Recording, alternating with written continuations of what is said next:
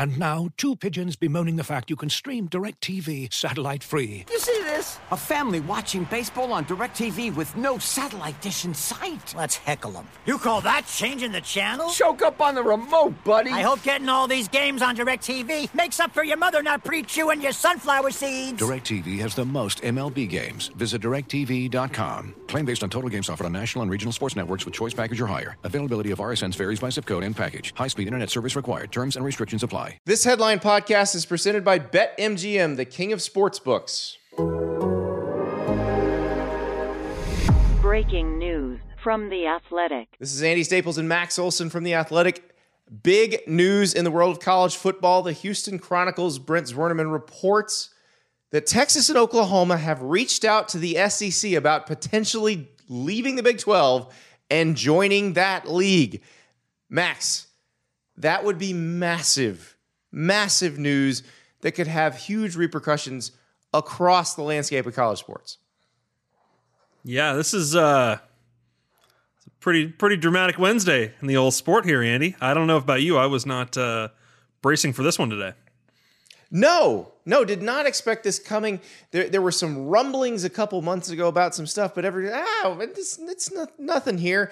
And the thought of major realignment did not seem likely unless Texas or Oklahoma wanted to do something. And so we hadn't heard anything definitive about either one wanting to move. Now, Texas did not confirm this. Oklahoma did not confirm this. The SEC did not confirm this, but you know what they also didn't do?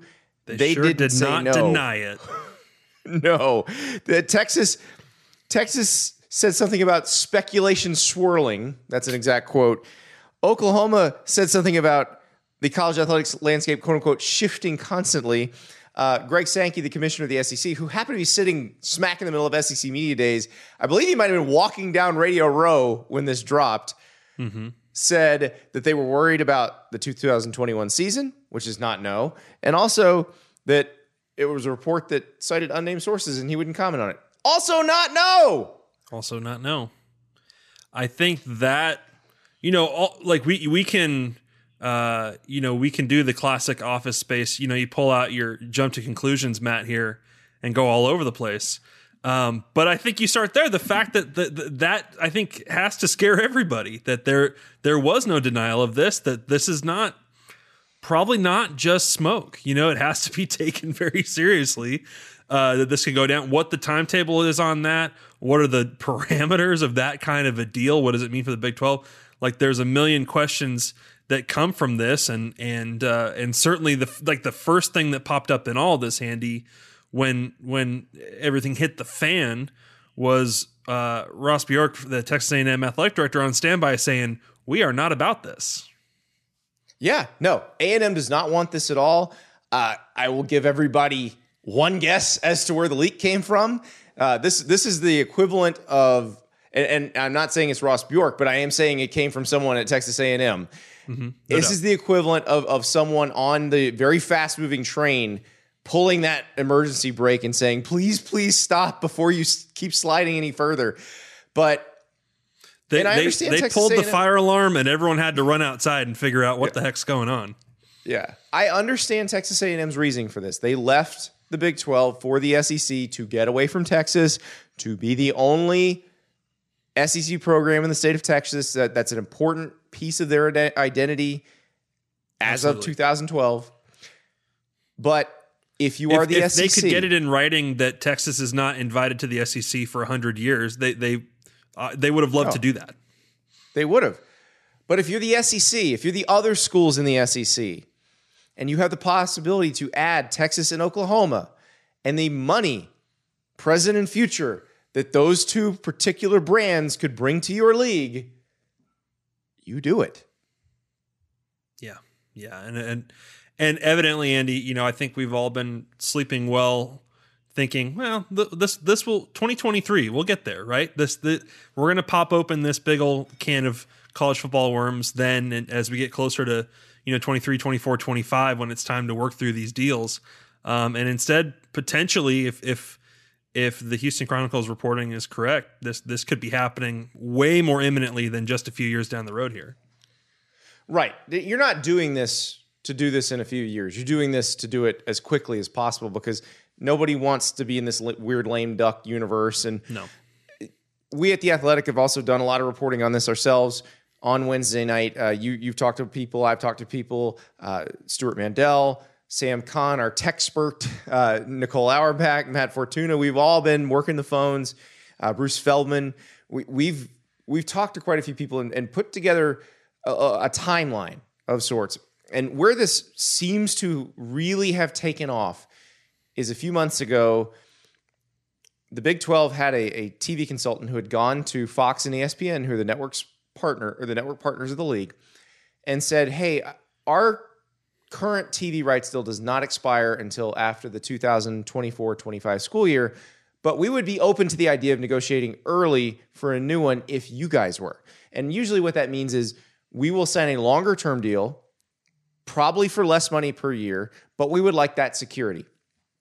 ESPN and Fox were like, nah, we're good. We can wait. And also, Andy, after a pandemic, you're like, we'd really love to get this figured out and kind of know what that number is going to look like as we try to financially get back on track here too.